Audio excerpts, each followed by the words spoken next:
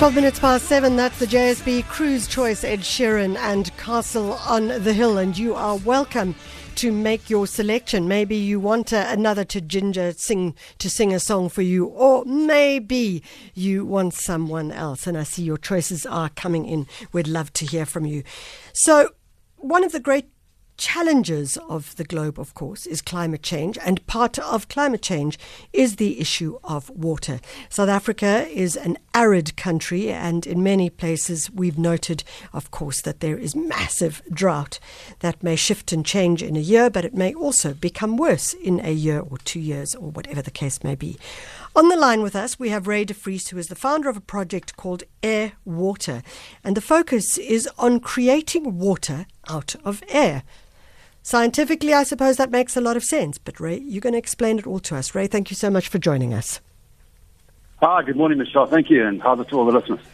So, Ray, let's start very simply explaining how do we draw water from the air, apart from rain, etc.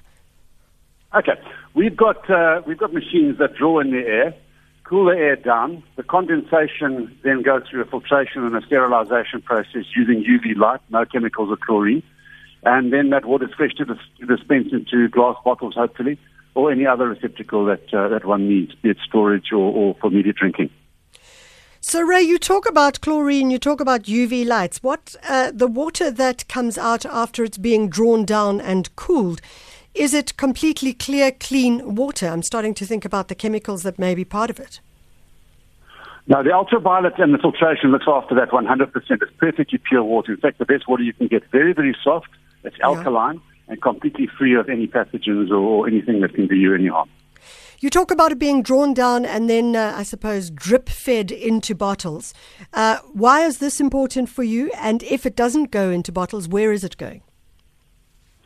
You know, what we've done now, we've been in it for 16 years. So what we've done now, Michelle, is not only concentrate on drinking water, but because of COVID and having a look at those horrible images of kids climbing down drains in the Eastern Cape to get water, we developed a very, it's rough, but it's 100% perfectly pure water-making machine that's good for washing hands. It's good for drinking as well. So the drinking water itself, we prefer it in drinking in glass bottles, obviously because of the plastic. We hate plastic. And the glass bottles go backwards and forwards on a returnable basis. Yeah. And therefore, you know, it saves a lot of plastic from the waste. So basically what you're doing is you're harvesting water in the same way that you might harvest a crop, except that the difference is that this is water. Where are you doing this, and who has access to it? We're doing it. We started in Durban, and then we moved during the drought in 2017 to Cape Town. But we've exported this all over the world now. A lot of people wanting it on islands, on places where you can't get it, commercial bottling plants, humidity harvesting bottling plants, people who want it for their homes, hospitals, clinics, etc. So we've gone as far afield as St. Bartholomew in the British Virgin Islands, Malta, right through to Australia, Bali. But our big heart is here in South Africa to really grow the project itself. Ray, you talk about the fact that you are engaging with different people, different organizations around the world, but you also mentioned those young kids in the Eastern Cape, which of course talks to some real challenges and real issues. How do they get access to this? I mean, obviously, I'm sure, not obviously, but I imagine it's a costly process.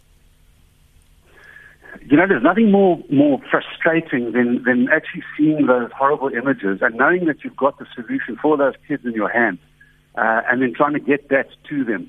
So we've developed this very inexpensive, or much less expensive system for the Eastern Cape, or for any drought area for that matter, and that's going to go to NGOs and schools, and hopefully they're going to take it on board. And as soon as they see the success of it, we can roll that out. So it's basically taking water to the people.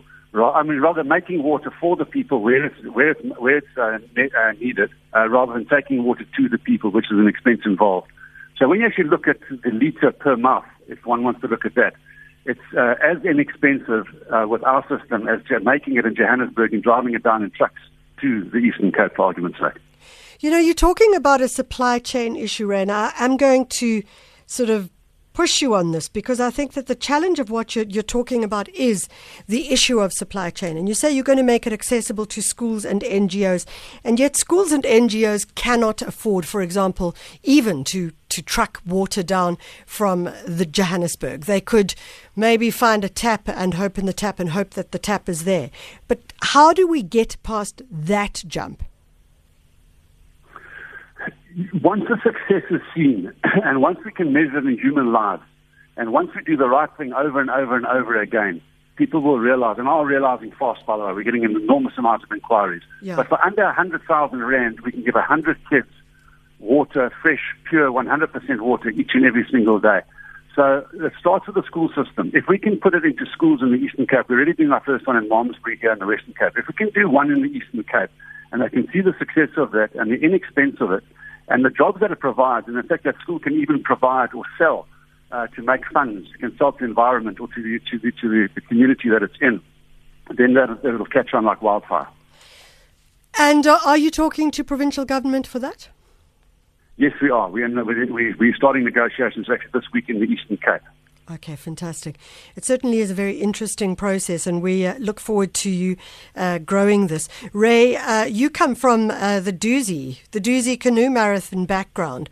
So I imagine that for you, water and clean water is critical in your life as well. Absolutely, yeah. I promoted the Duzi for 19 years, and it was there that I learned all about the water. And in fact, it was meeting a little kid that saw water dripping from the side of a bottle in very humid and hot conditions. And he pointed it out to me. And I thought, wow, hang on, he's got something here. So, from small beginnings. Yeah, very small beginnings. Amazing. Ray de Vries is the founder of Air Water, and looking at harvesting water, containerizing, I suppose, atmospheric water. It's a very interesting process, and certainly one that's worth following. Does raise the challenges, once again, of the supply chain and the value chain. And the glitch is always in the cost. Who pays for it? And when we say for 100,000 Rand, you can give 1,000 children water for a day. Well, it still costs, and the question is, we need to get someone to pay for that process as well. It's 7:20.